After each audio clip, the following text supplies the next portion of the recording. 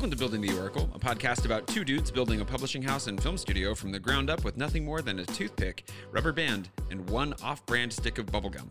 I'm your host, Jay Swanson. And I'm Richard Bilkey. And today's guest is possibly my oldest friend in the traditional publishing establishment, Mike Underwood. He took me under his wing when I was just a wee sci-fi lad and taught me everything I know, though I'm sure he'd absolve himself of any real responsibility. The real question we had for him today, though, revolved around the secrets of how publishers really sell books, and a lot of them. This was right up Richard's alley. Yes, Mike is one of the rare people who's found success both as an author and as a bookseller. And so it gives him a very broad end-to-end perspective of the book industry, which is extremely valuable. Any listeners out there who hope to have a career as an author or in publishing, I think you really get a lot out of this conversation. But before we dive into today's conversation, I want to give a quick shout out to today's sponsor, Friendship. From David to Jonathan, to Samwise to Frodo, Friendship has been saving the world since a time untold. Friendship. Get some. Aw. With that, let's jump into today's conversation with our friend Mike Underwood. This was the first time that we had a call-in co-host. I was on location in Novi, Michigan, with Mike hanging out in the hotel, talking directly into the soundboard. And so we had the delightful experience of Richard calling in. So there's a little bit of a sound quality difference and a little bit of a struggle on the time delay. Just wanted to let you know before we dove in. Sorry about that, guys. There's nothing to worry about. Let's dive in.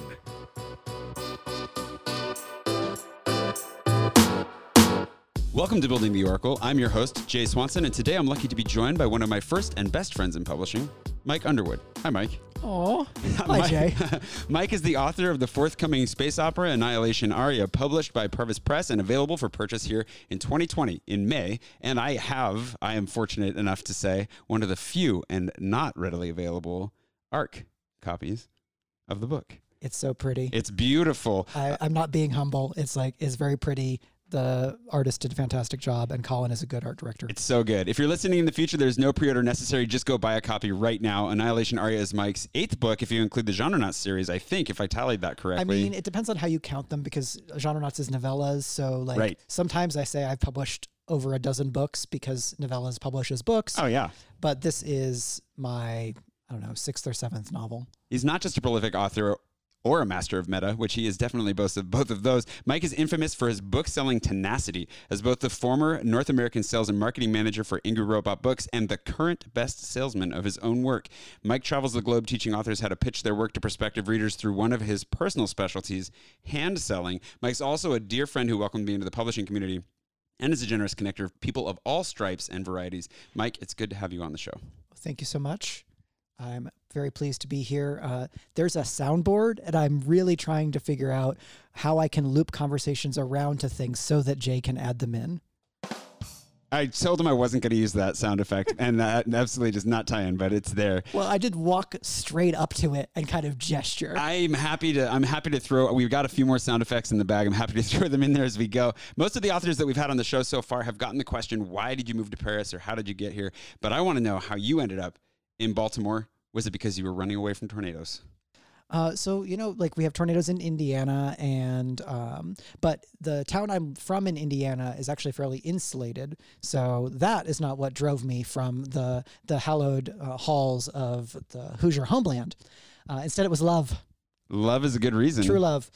So my now wife and I moved to New York for my Ingrid Robot job, and then she got a job working for the government. So we moved down to the D.C. area and decided that we wanted to be in Baltimore rather than D.C. Baltimore's a bit more laid back. There's a great culture and art scene there, and it's more affordable. Meg, your wife, has connections to California originally, correct? Yes, she is from the Valley. The Valley. Yes. I met a Valley girl the other day. It was fun. So are you guys, she actually went on full, as soon as she told me, she said it in the way, then I was like, this is so good. I love it. You're also, I just kind of want to dig into who you are as a person here a little bit. Because you've written a lot of books. You've sold even more books. I feel like you're a mainstay within the science fiction fantasy community, but I'm really curious just to know, between those moves, I know that you've gained a real heart and a passion for your now hometown in Baltimore. But you're a very passionate person across the board. What is it that has connected you to any given place along the way? And when you're in Baltimore now, do you imagine yourself staying there for the long haul? Yeah, I think the thing that helps me connect to a place, it's a lot of different steps over a longer time.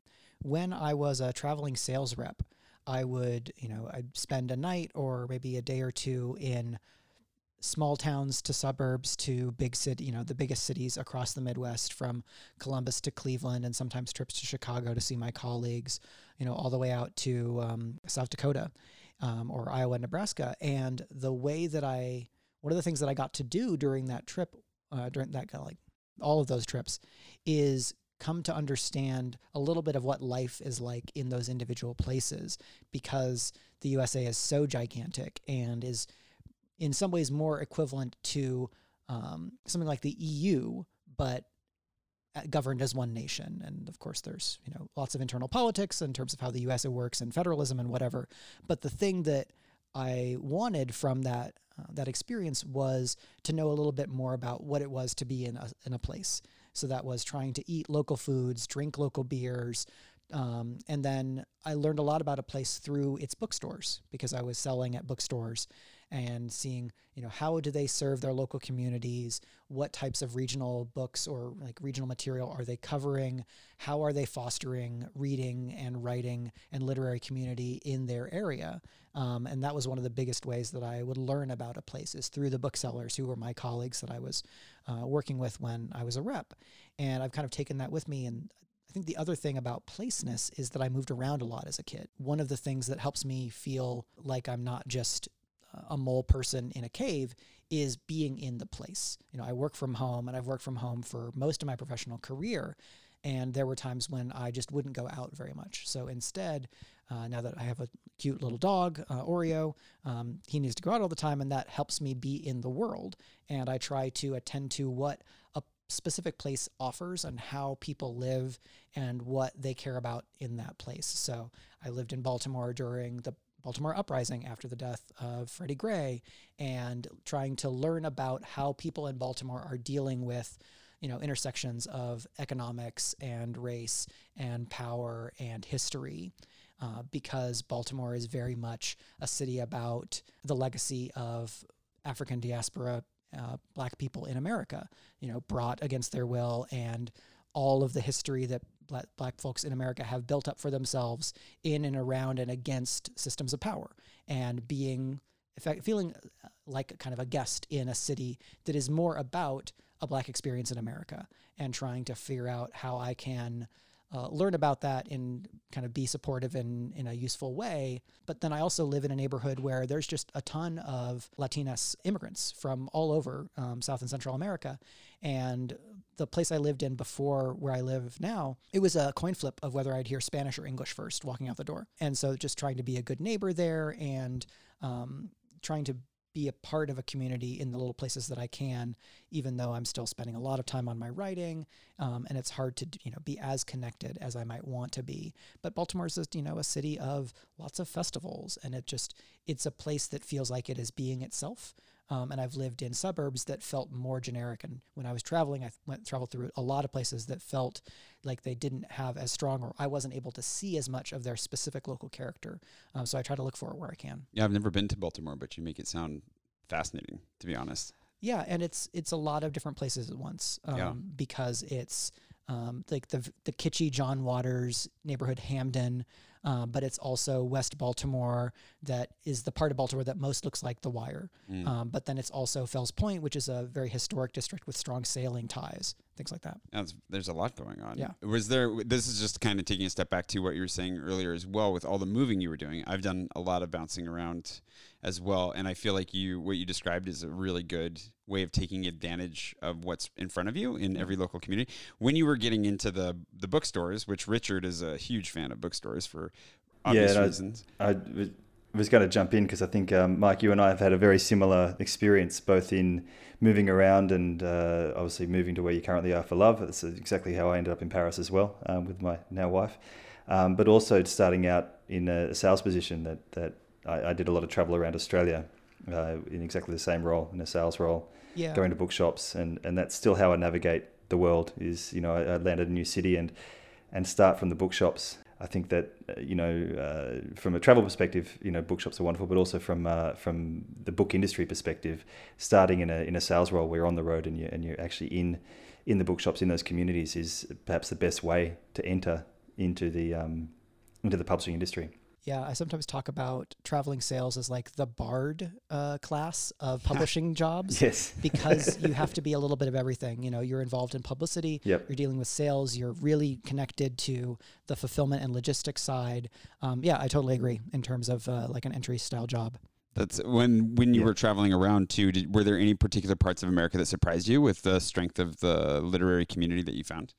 Yeah, I think it was often just how vibrant the reading community was in a smaller suburb, exurb, or even like not really like towns that weren't as connected to a bigger city, but where the bookstore had successfully made itself the beating heart of the literary community, sometimes for as much as 50 or 100 miles in any direction, because after the kind of the hollowing out in the 2000s, there are a lot of areas that are underserved for bookstores. You know, maybe they have a Barnes & Noble in the area, but there's big chunks of time when Barnes & Noble has not had the capacity, or the leadership has not been interested in doing as much in terms of local events. So the independents are really, they're the resources for the local school systems, or they are where marginalized youth are able to connect with material that reflects their identity. You know, if you're a queer kid in rural Kansas, but you have a good bookstore, that's maybe where you're able to connect with something where you see yourself in a way that you haven't before. It's really valuable. It's important. Just another thought that springs up. I've seen a lot of reporting recently that independent bookstores are kind of having a comeback right now. For sure. Do you feel like that's reflected in the travels and selling you're doing now? And is it something that's going to stay? Yeah, I think I was traveling as a rep from 2009 to 2012, which I think was a start of one of a few waves of independent stores. Some were generational handovers where, you know, the owners who had been running the store for maybe 20 or 30 years were deciding to retire, and either selling the store entirely or handing over the reins to some of their colleagues who were younger. And, you know, sometimes it's a generational changeover, and sometimes it was just a question of a different idea of what professionalism meant as a bookseller, in terms of attending to, internet commerce and different ways that a bookstore could make itself useful in a community, compared to what Amazon does, because Amazon is so powerful in its strengths that it's very hard to challenge them there.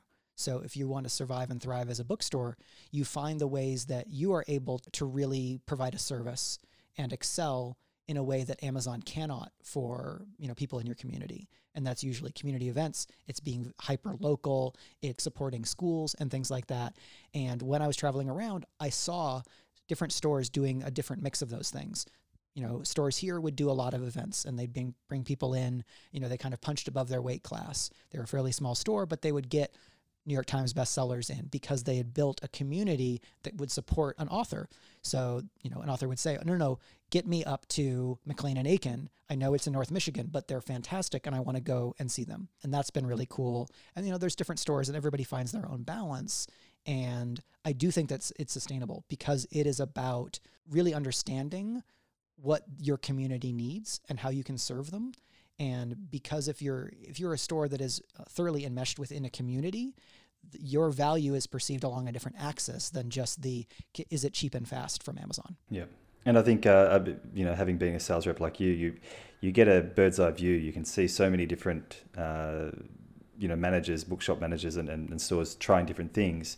And you get a real window into the different marketing and the professionalism. You mentioned professionalism. I was repping between 2006 and 2009, so pretty much overlapping with you. And in Australia, that was very much a time when the impact of Amazon was having a real big. That's when the retailers are really starting to feel that. Ebooks weren't making so much of a mark, but then of course the global financial crisis really hit. And when that happened, those three stresses on bookshops in Australia, it was pretty devastating to the industry there, as it was in the US. And you really got a sense, I think you could see which shops were going to survive and which shops weren't, simply through the professionalism of the management there. And you knew instinctively, or having worked with them fairly closely for 3 years, you could really see which ones had thought about this in advance and were more than just a box with shelves on it with books. They have the days where you could just set up a bookshop which was just a room with shelves and books on it for people to come in and buy.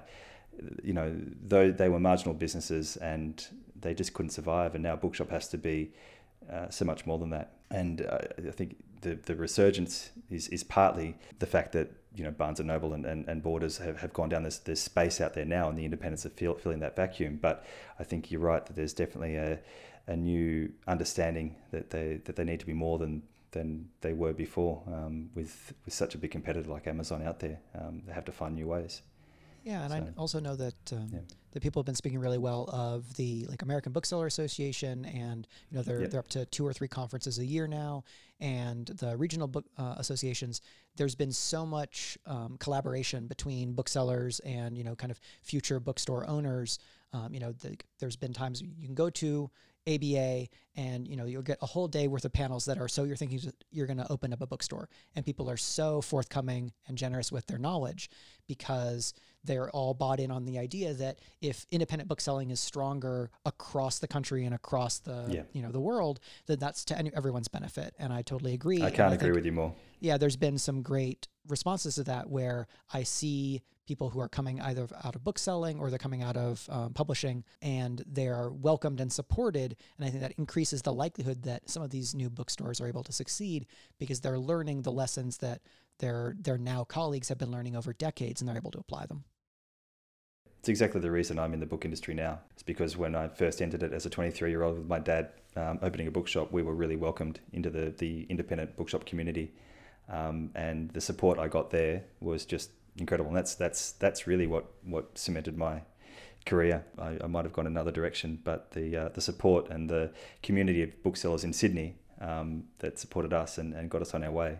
Both of you have familial ties to the book industry, and I think Richard wasn't quite raised in it the same way you were. Your story is actually a little bit interesting because of that, because the average author has a different job of some sort along the way, right? And we're really interested on this podcast in what makes people choose a creative career and take those risks. And because you have been on the professional side of the coin, I'm really curious how that has informed your career as a sci-fi author, and if you feel like it's introduced some perks. I don't know what the right word I'm looking for is, some advantages, but has also maybe introduced some challenges to you that would be a little bit different than the average author. Yeah, so my dad is a kind of high-level sales manager for Penguin Random House. So he was a field rep, and now he manages some of the teams of field reps. And he didn't push me into bookselling at all, but I grew up around publishing and was already a heavy reader, and from a very young age wanted to grow up and be a writer. But it took a while for me to understand what that really meant, and that I could just start whenever I wanted to. You know, I do have memories of sitting underneath my dad's desk, licking stamps to put on envelopes for when he was working in publicity and sending out mailers and things. So like to a certain extent, I started in publishing early, and I don't feel like that kind of foreclosed options on me, but it did help me feel like I would have support if I wanted to continue in that space. But throughout college, I was planning on going into academia. And at the start of undergrad, I thought that I was going to get a language degree and go to move to Japan and like work for a video game company or something and like export or sales or whatever. And then 9/11 happened, and I was kind of searching around for maybe a different kind of purpose. And I found Joseph Campbell and the Joseph Campbell, Bill Moyer's Power of Myth book, and then the videos, and really got into, like, rekindled and strengthened my love of mythology and storytelling. And I thought, okay, well, maybe I can take this academic interest and combine it with my desire to be a storyteller and a writer, and then I can kind of make some meaning and contribute to the way that we use stories to make meaning and kind of build a better future for ourselves. But I still thought that I would need a different kind of day job. And I was expecting to go into like media studies or like literary theory and be a teacher, because both of my parents had been teachers at different times. So that was also kind of in my family. And I like sharing the things that I love, and teaching felt very accessible. But I finished grad school in 2007 and then spent a couple of years applying to grad programs and just didn't get anywhere, because what I wanted to do for my dissertation was write about the mass commoditization of geek culture that I saw coming and was already happening. As it became chic to be geek. Right. And it just didn't end up being the direction that I took. And so I tacked in, I did a little bit of teaching and then got started in publishing. I've absolutely learned a lot and gained a lot from being on the staff side in terms of what I know and how I approach my writing in terms of my author career. You know, I tend to think more about packaging and the commercial options for a project much earlier in the process than I think a lot of my colleagues do. And I'm not saying this to say that I'm doing it better than they are, or that, you know, one way is the best, but because I have the background, I cannot help but think about packaging and positioning. So the idea that I had for what the cover for Annihilation Aria should probably look like formed fairly early. And Colin at Parvis was very open to that, and we worked very much hand in hand on developing the art brief. Yeah, it looks amazing. But going into a project, I'm going to think about who is this for? Where is the market for it? Are the trends in subgenre moving toward this, moving away from it? Am I trying to do something that's a little bit more evergreen, and a lot of things like that? And the downside to it is probably best expressed by like a tabletop role-playing game reference. So in the Call of Cthulhu role-playing game, you have the sanity meter. I'm so not surprised. One of the skills that you can have is mythos knowledge. It's like your knowledge of arcane and, you know, these otherworldly things. But the higher your mythos knowledge, the lower your maximum sanity can be. And, you know, and there's some disability rep questions about that type of system. Yeah. But as a joke, the idea that because I know more about publishing, sometimes I can't sleep as well at night because I know all the different ways that things can go wrong. I know what is really important. And if I feel like something isn't happening that is on that, you know, the really essential level, then I'm going to lose sleep about it in a way that maybe another author who doesn't have that background might not necessarily know to worry. But I feel like that's true. The more it kind of goes hand in hand with the more you know, the more you realize you don't know. And in the same way, the more you know in the industry that, like publishing, I think a lot of people have this misconception that once you're a published author, riches and fame await. Right. And you're wealthy beyond your most, you know, your wildest dreams, and they're going to make movies not only about your books, but about you when you die. And the harsh reality is that there are a lot of books published that don't go anywhere. And so I can imagine that having sold books and seen how many books go out and then go nowhere from there, that it would actually cause mild existential crises that don't revolve around any Cthulhu's. No, I have sent the emails and made the spreadsheets that give the approval to shred thousands and thousands of books. Right. And that's kind of heartbreaking. I don't think people even know the books get shredded. Like, I think a lot of people that they have no idea that books get shipped upstate by the crate, into a farm where they turn into mulch.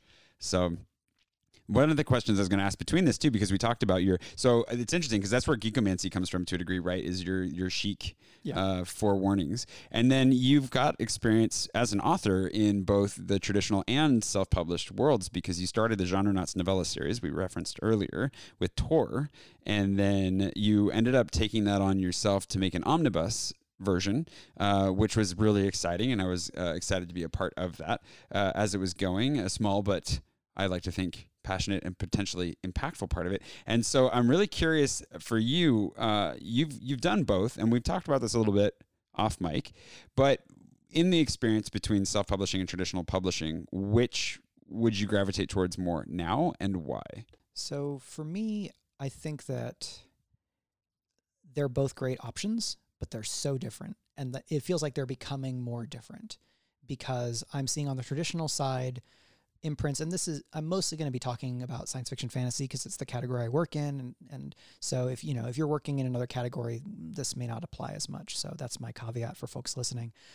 In science fiction, it feels like we're moving more toward standalones and some duologies in terms of the traditional market, where there's been some die-off in shelf space. In the last year or two, a lot of Barnes & Noble locations have removed their new in science fiction bays. Oh, no. And so it feels like in some parts of the retail field, it's been harder to support a series for a longer time, especially a series longer than 3 books.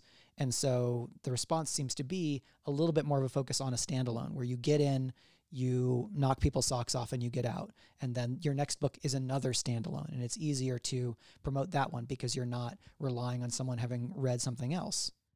But on the independent side, I'm seeing more authors leaning into longer and longer series, where they are building a long sales funnel to take a reader to the point where they're so super invested that they become a super fan of that series. And maybe they're more a fan of the series than you as an author. And then you are splitting up and doing a lot of different pen names, and you're building a funnel for each series. And so that feels like the market is bifurcating, where the independent space is mostly focusing on digital ebook and some audio, and physical is not as important. In the traditional space, physical is still the most important. It's because that's where they have the relationships with physical bookstores. It's where they have, they put millions and millions of dollars into warehousing and distribution, all of those relationships. So they want to maximize their strength, and folks in the indie space want to maximize their strength and partner with places like Amazon that have the reach and the base there. And so for a new author, the most important question for me is, what do you want your career to look like?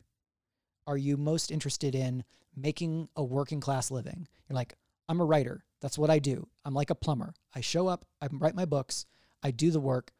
I just want to make a living. Then I go home and play Mario Kart. Right.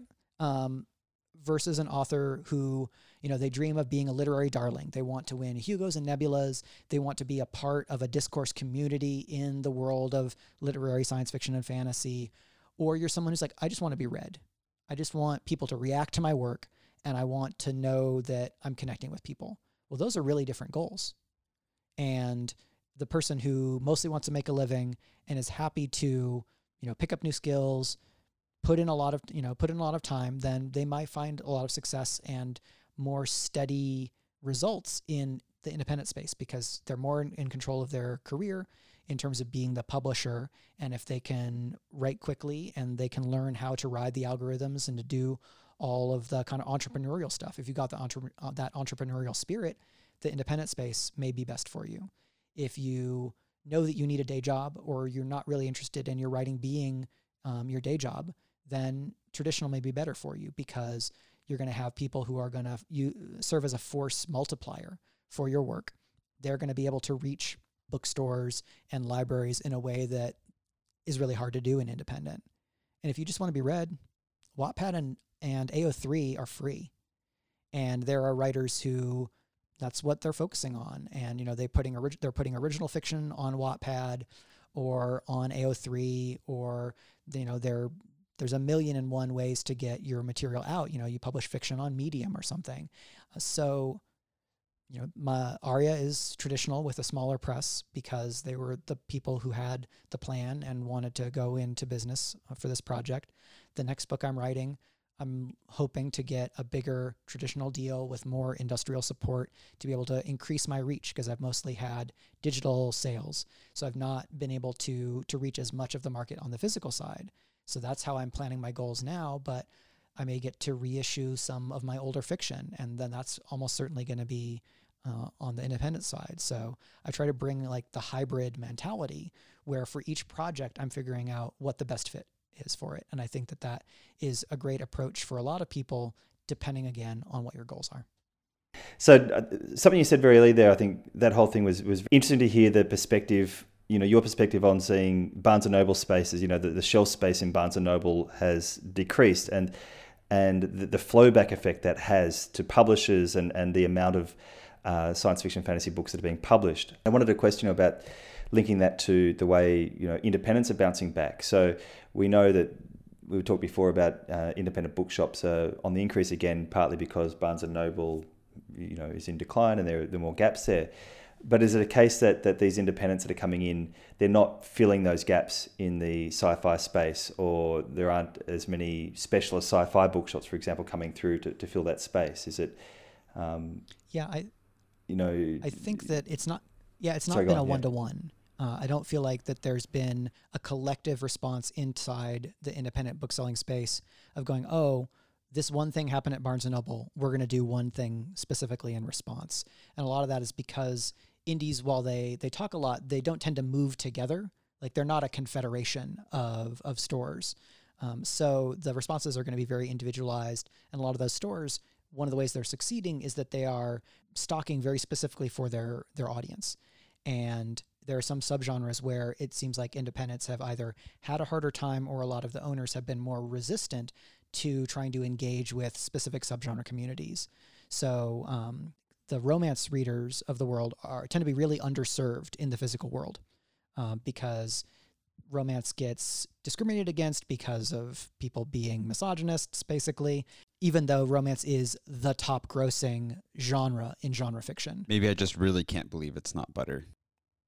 Well, like Fabio hasn't been relevant in romance for like 20 years now. I know that was just all I could think of was long flowing hair, and it was no, but there's always been a snobbery by particular. I mean, I certainly witnessed this myself as a bookseller and as a rep. You know, they just didn't want romance on the shelves. Independent bookshops didn't, because they were trying to create, their whole, one of the things that sets them apart is the curation, and they're trying to set the tone for their shop, which is a literary bookshop or these sort of things, and having a romance section or having a science fiction fantasy section, because there's still a sense that science fiction fantasy isn't as literary as other genres. So I can understand why independents wouldn't be. I certainly, when I opened my bookshop with my father, I had a whole section for science fiction and fantasy because that's what I loved. And after months, after a year, I had to cull it. I had to pull it down, and it just month after month that section got smaller and smaller, simply because the community that came into our bookshop, I just didn't have a strong science fiction fantasy readership in that bookshop. So that was just a reality. Even though I wanted to push it, the readership just wasn't there for me. And I think that's the case for a lot of independents. But I feel like that's the ultimate irony of not having a romance section, because it is such a huge industry on its own. I feel like you'd be selling books hand over fist. Oh, I would have. Yeah, and I did to customers who came and asked. So I would have a group, there was about 4 or 5 women who would come in every month, and they'd order 10 to 15 books every month. They pre-order. They knew the ones they wanted. This is before Amazon was making a real impact in Australia. This is back in 2003, 2004. And they couldn't get these books because none of the bookshops were stocking them. And so I would simply order them in from Baker & Taylor over in the US in advance, and I'd have, that was 100 sales or more every month, simply because people just didn't stock these books. And that's why the romance publishers were some of the first to really get into ebooks and have been incredible at building their online communities and selling direct digitally, and they've done an incredible job. I do want to give a shout out to The Ripped Bodice, which is a romance focused independent bookstore in California, and they're just maybe 5 or so years old, and it's very much for romance readers by romance readers, and they have turned themselves into absolutely a destination for romance readers and writers. And they've shown that you can succeed with a romance specialty shop if you are within the community and you are connecting with the community. And there are still strong science fiction fantasy bookstores. There's just not as many of them, from Mysterious Galaxy to Uncle Hugo's, and places like that. And so they're still around. And even my most local indie, Greedy Reads in Baltimore, has a very strong science fiction section for the size. And it's very nicely curated to the community. So there's a lot of Black science fiction writers, because the store is trying to represent and connect with the Black science fiction readership within Baltimore, and just the fact that Baltimore has a strong science fiction community. So, there are those middle spaces that you can find, but as Richard said, it can be very hard, because to a certain extent, you have to respond to what the readership is dictating in terms of their buying patterns. Yeah, every space on that shelf has its own turnover. You've got to, and this is the idea of, the professionalization of booksellers. They've had to realize that real estate each space on that shelf has to contribute to the profit line of that bookshop. And if you've got, shelves that are sitting there and just not turning over fast enough, then you can't afford to keep doing that these days. And we're going to dive even deeper into the mysterious life of books being turned over on bookshelves here shortly with Mike Underwood after the break.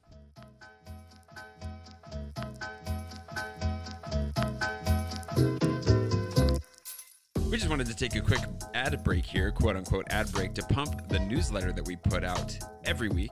It's put together with love by my assistant, Kate Weber, who does a fantastic job. It is very Paris focused right now. It does a review of my photos of the week, along with some bonus photos that you can get nowhere else, and Kate's inside scoop on life in Paris. If you're interested in Paris at all, you should definitely check it out. But we're going to be including and adding more to it, including things that involve building the Oracle directly, And so make sure you sign up for that now, and we'll see if we can get you put into the right segmentation so you get exactly what it is you're interested in. Yeah, make sure you read Kate's Corner. Make sure you read Kate's Corner. It is great.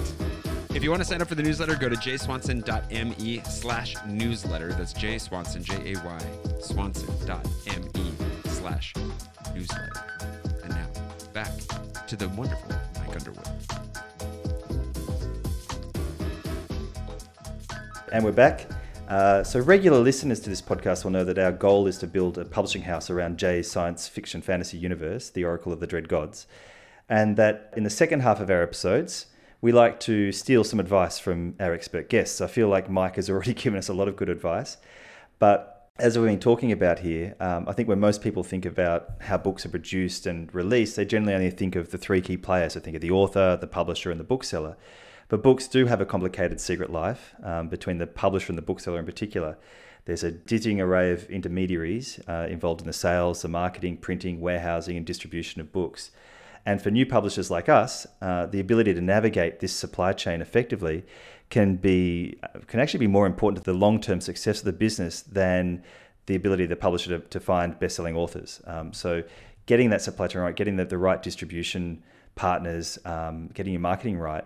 If you don't get that right, then you can have a great author, but they'll never, get into the right places and get out there. So, Mike, fortunately, this is obviously, you're a bit of an expert in this space, and especially in the science fiction fantasy genre. So I do have a few questions for you.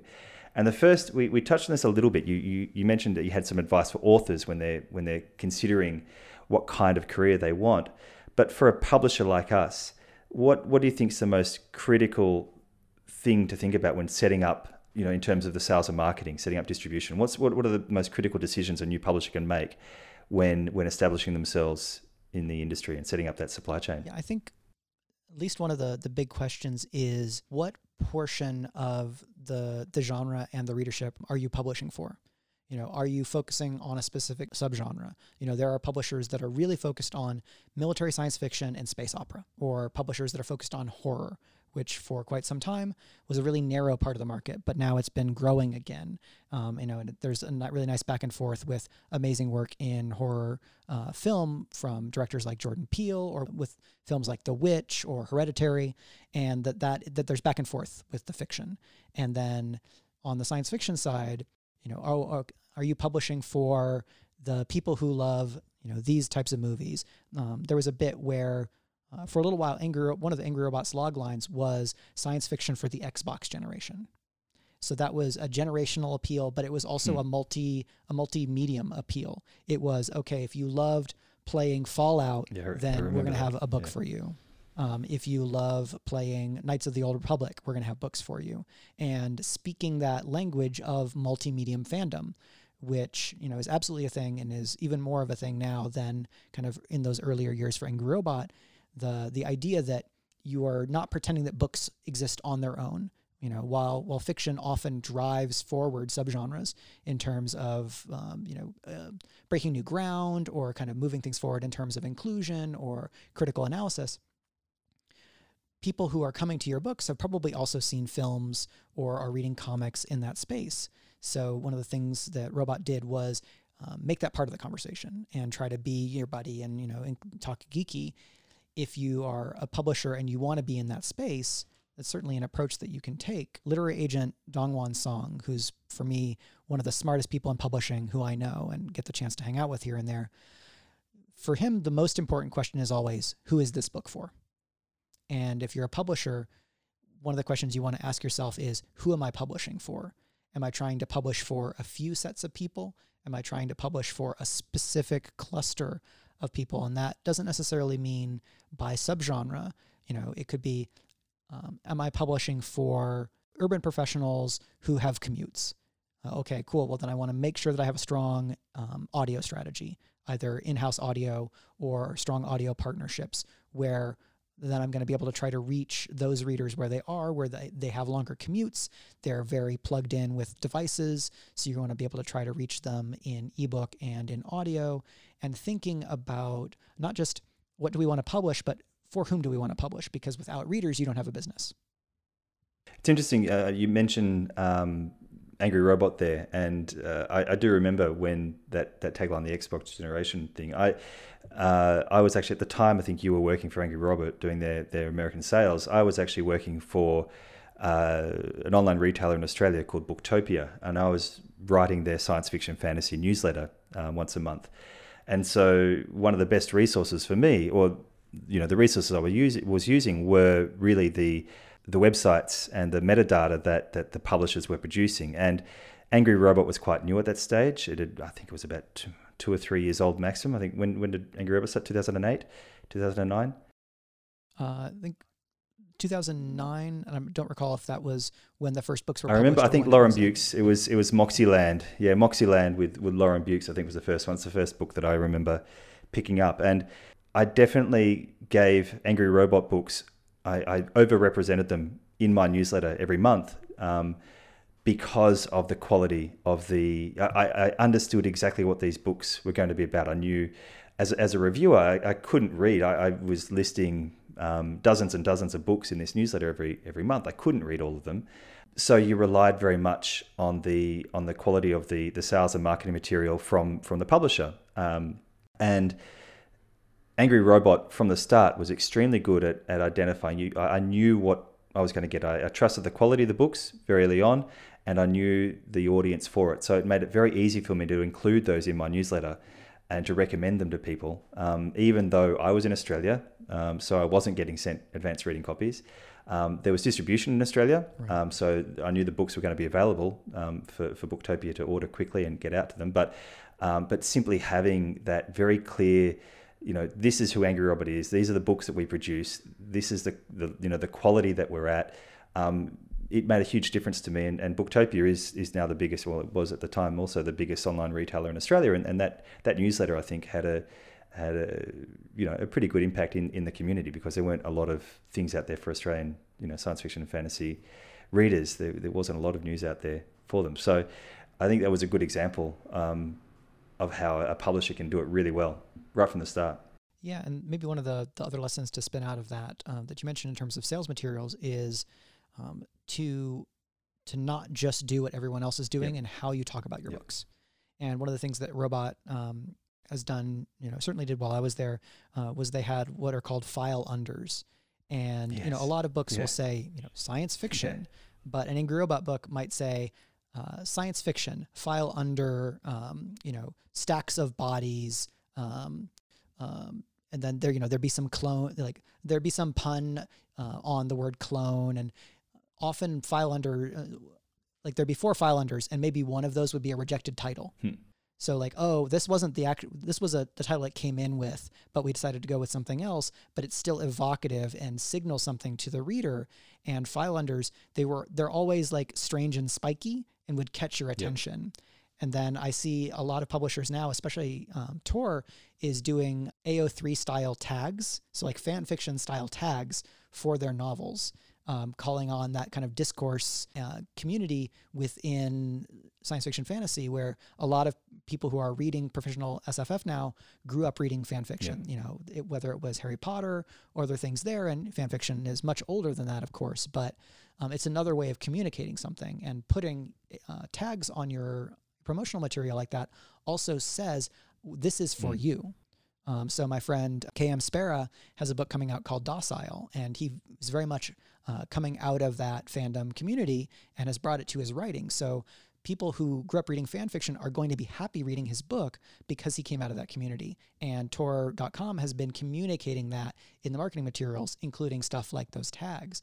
And so if you're trying to differentiate yourself as a publisher, figuring out different ways to communicate, especially if you can communicate in a way that's really catchy, in a quirky way like file unders, or speaks to people in a way they're already used to hearing.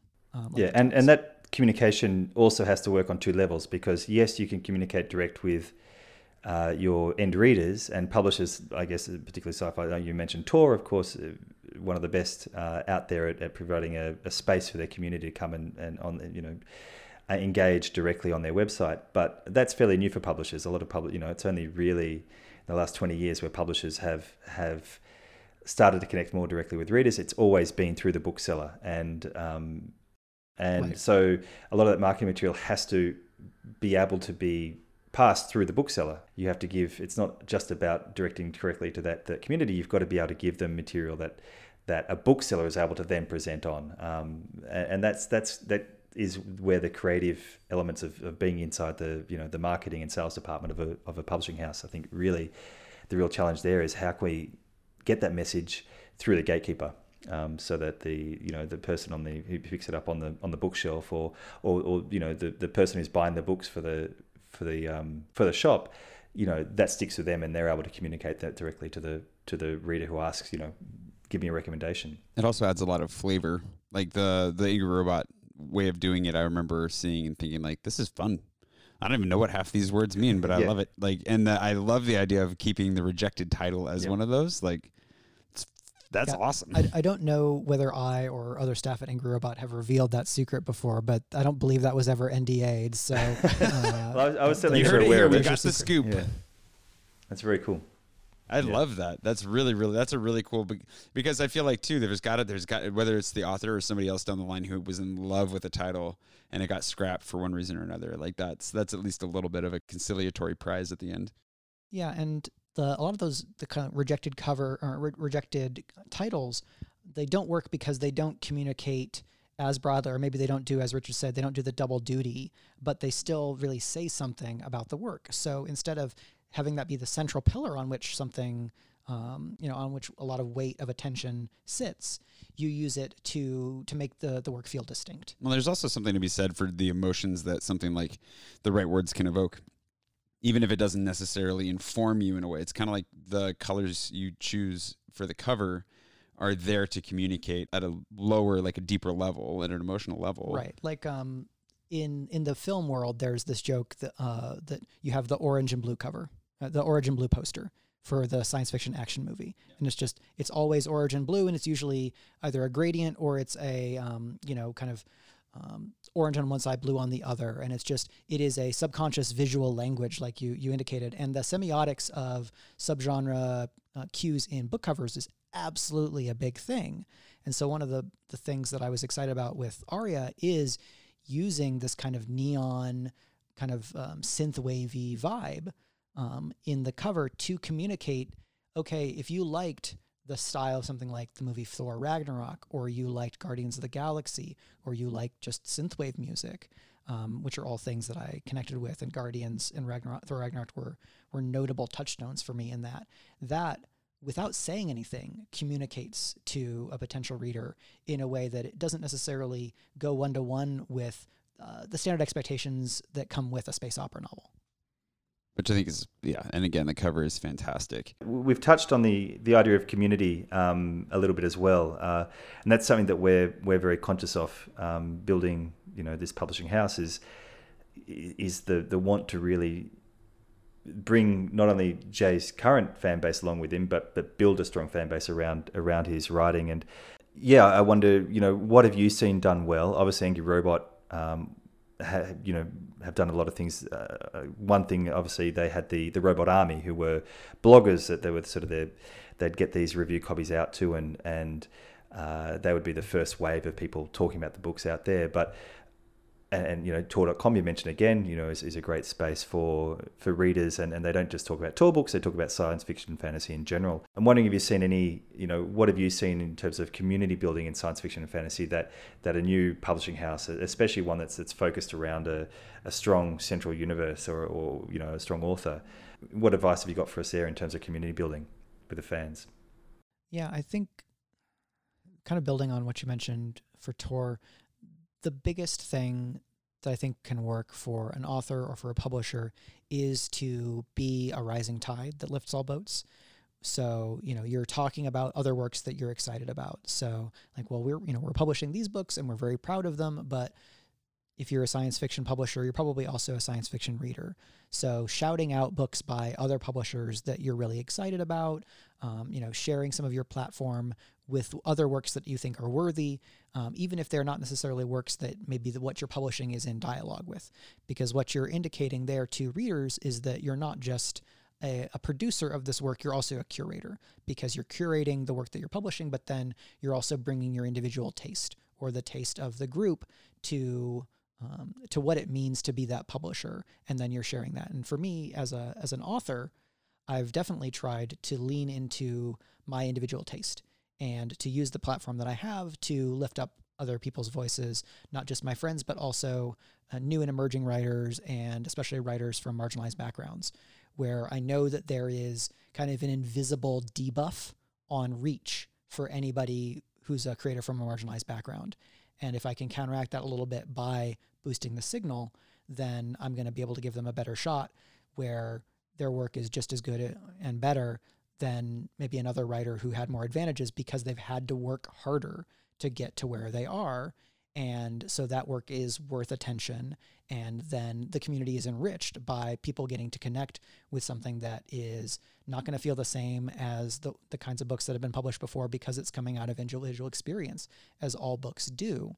But if an experience is underrepresented, and then you get a new voice and people get to pay attention to them, they get to discover them, then everybody is winning. And then you can react to what they're doing, and the flow and the back and forth in the field is going to be different. And I think to whatever degree you can be a part of a community that is welcoming to new voices and kind of insulates community from bad actors. You know, science fiction, fantasy, prose has had a lot of ups and downs with bad actors in the past, 7 or 8 years. Sad Puppy, Rabbit Puppy was one of those early outbreaks of what came to be known as the alt-right. And something I've been hearing people talk about lately is like, oh, well, if you're welcoming to everybody, you're not actually welcoming to everybody, because if you're letting bad actors in, you are implicitly, if not explicitly, pushing out or silencing or encouraging the silencing of the people who are already targeted and marginalized. And so instead, I think the thing is to try to be that supportive, forward-looking community, because then you're indicating to readers and then to other people that you're building a space that is that same forward-looking, that is trying to lift up voices and things like that, and that reflects well on you, and especially if that's part of your core. Your mission is to lift up voices, bring in collaborators and things like that. That aligns very perfectly with your mission statement and your corporate brand or whatever. And it's good community citizenship. I think that's excellent advice. Yeah. And the analogy is, there's no faster way to kill a dinner party than to continually invite the guy who likes to stab things back and over again. So yeah, no, I totally get that. Mike, thank you so much for coming on to Building the Oracle with us. Where can, aside from buying Annihilation Aria, where can our delightful listeners find you on the internet? Sure thing. You can find me at michaelrunderwood.com or on Twitter at MikeRUnderwood. I have a Patreon that's mostly includes me writing essays about the business and craft of publishing, occasionally tabletop role-playing games, because that's another thing that I love. And then Annihilation Aria comes out on May 5th, and it should be available in print, ebook, and hopefully audio upon publication. We're still dotting the T's and crossing those I's. Yeah, that's important to get those done. They got to cross those dang I's. No, I'm really excited for this book to finally come out. I was fortunate enough to read an earlier draft years ago, and I'm so excited for it to finally see the light of day. Make sure you go and grab Mike's book right away. Follow him on Twitter. Give him all the love you can on the internet, and we will see him again, I am sure, on this show in the future. Thanks, Mike. Thanks so much for having me.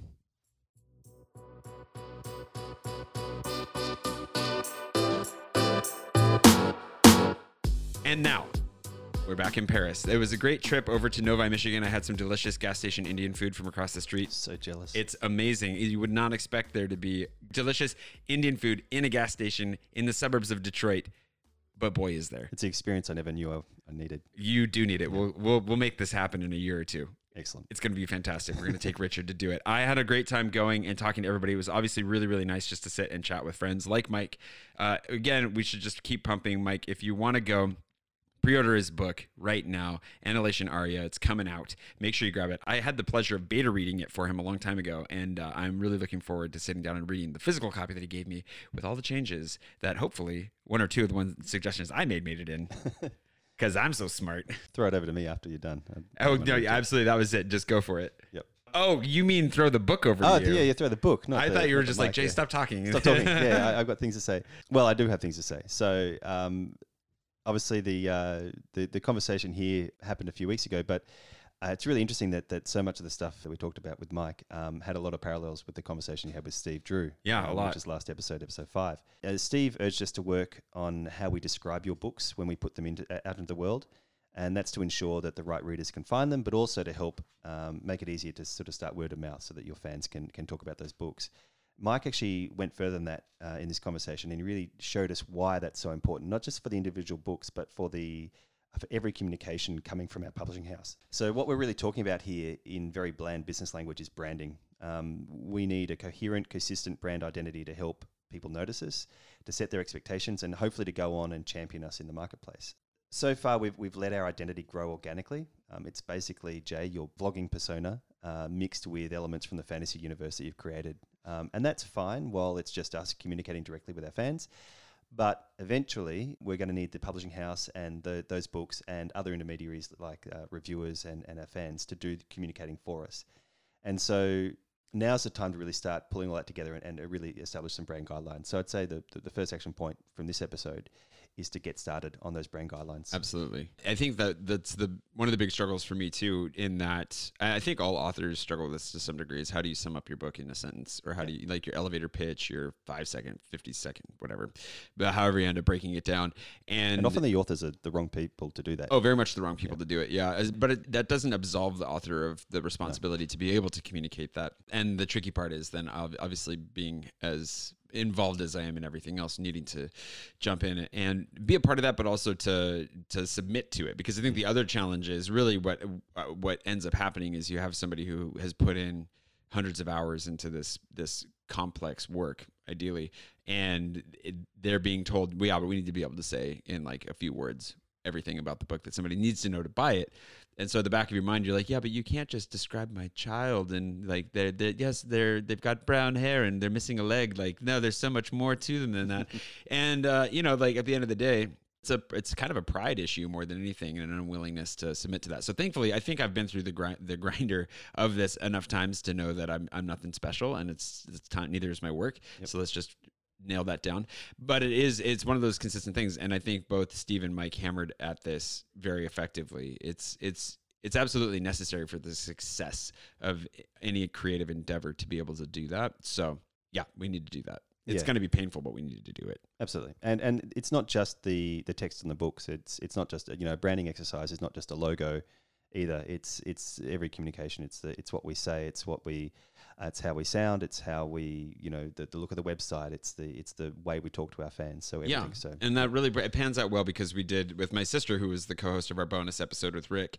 She helps with a lot of the social media side of things already for my YouTube and Instagram side of things, and she was walking Kate through what we're hoping to do with some of the Paris stuff is to start building up a separate silo, a separate brand of that, where we can feed into it from what we already have, but trying to build something that can stand on its own legs, that's separate, and that branding, those elements of like, well, what defines what we post, what we show, what are the elements that has to fit within a certain bucket in order for us to post it. It's a way of saying no to a lot more things.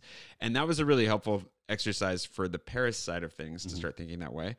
It's harder for what we have on the fantasy side, because while we have a lot of material to work from, we're also starting from, not from scratch, but we're going back to the drawing board on a lot of this to try and really present it well. So that for me is also an argument to take it slow and really make sure we do it right. And to take our time and to come out with it. Obviously, we're going to have to start pumping stuff out sooner than later, but really making sure that we're not rushing. Yeah, but I think now's the time to take control of that process and to start thinking about it in a very organized way. Absolutely. I mean, we don't even have a name for the publishing house yet. No, we don't. No, that's why we have my old imprint name, but I think we're probably going to go with something else. So so that's a big exercise. We need to get started now. Now the second part, and again, this really tied into very well what we were talking about with Steve Drew, and that's the community building. And it was something we touched on right at the end here with Mike. He talked about using our platform as a publisher to be inclusive and to lift people up so that everyone in the community is better off.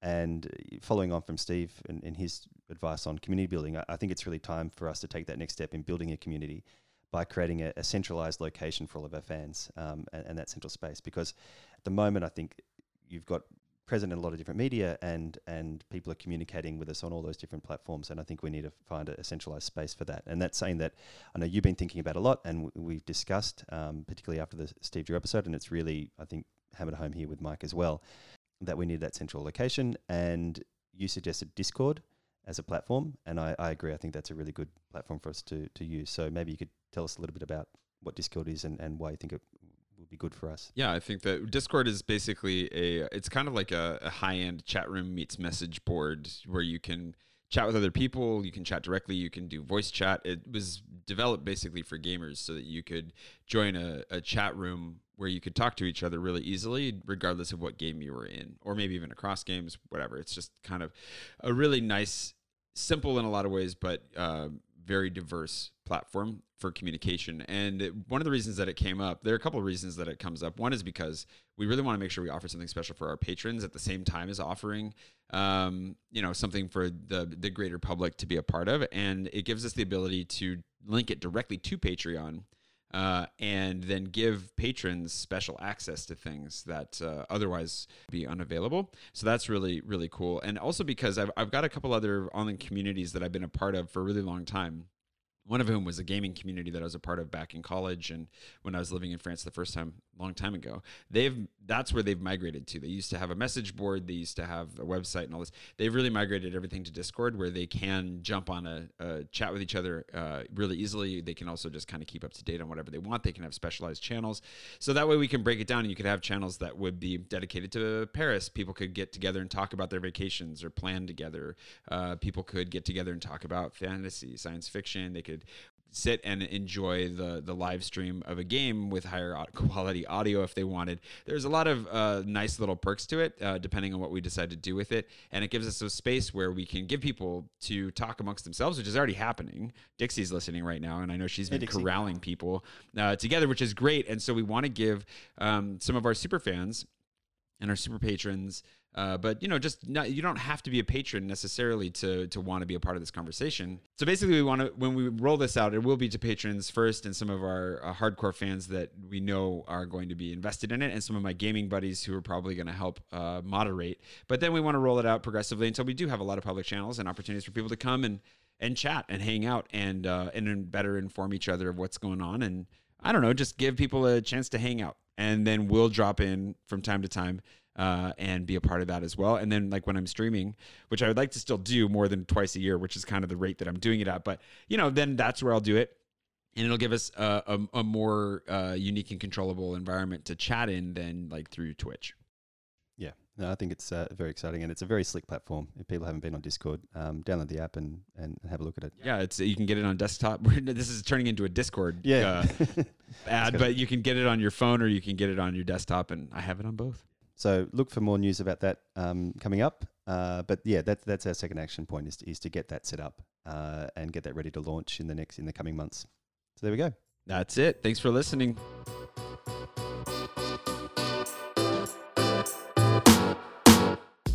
Today's podcast was made possible by our magnanimous patrons whose contributions directly impact our work here as well as the future of the project.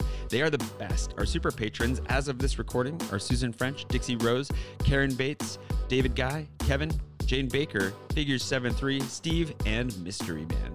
Thank you all. Building the Oracle is mixed and produced by Zach Egan, co-hosted by Richard Bilkey, mascotted proudly by his four-legged friend Gustav, and is written and co-hosted by yours truly.